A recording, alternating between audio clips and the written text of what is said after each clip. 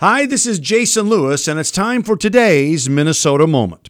It wasn't that long ago when the DNC's Tom Perez said Fox News is not in a position to host a fair and neutral debate.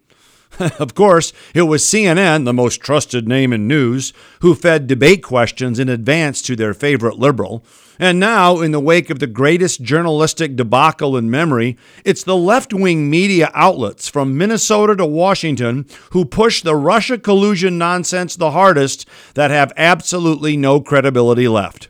Indeed, as more troubling connections between Democrats and reporters are revealed each day, it's becoming increasingly clear that the mainstream media is acting more like the opposition research arm of the Democratic National Committee than anything resembling a neutral fact finder.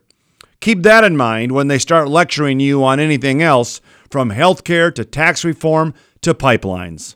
I'm Jason Lewis, and that's today's Minnesota Moment.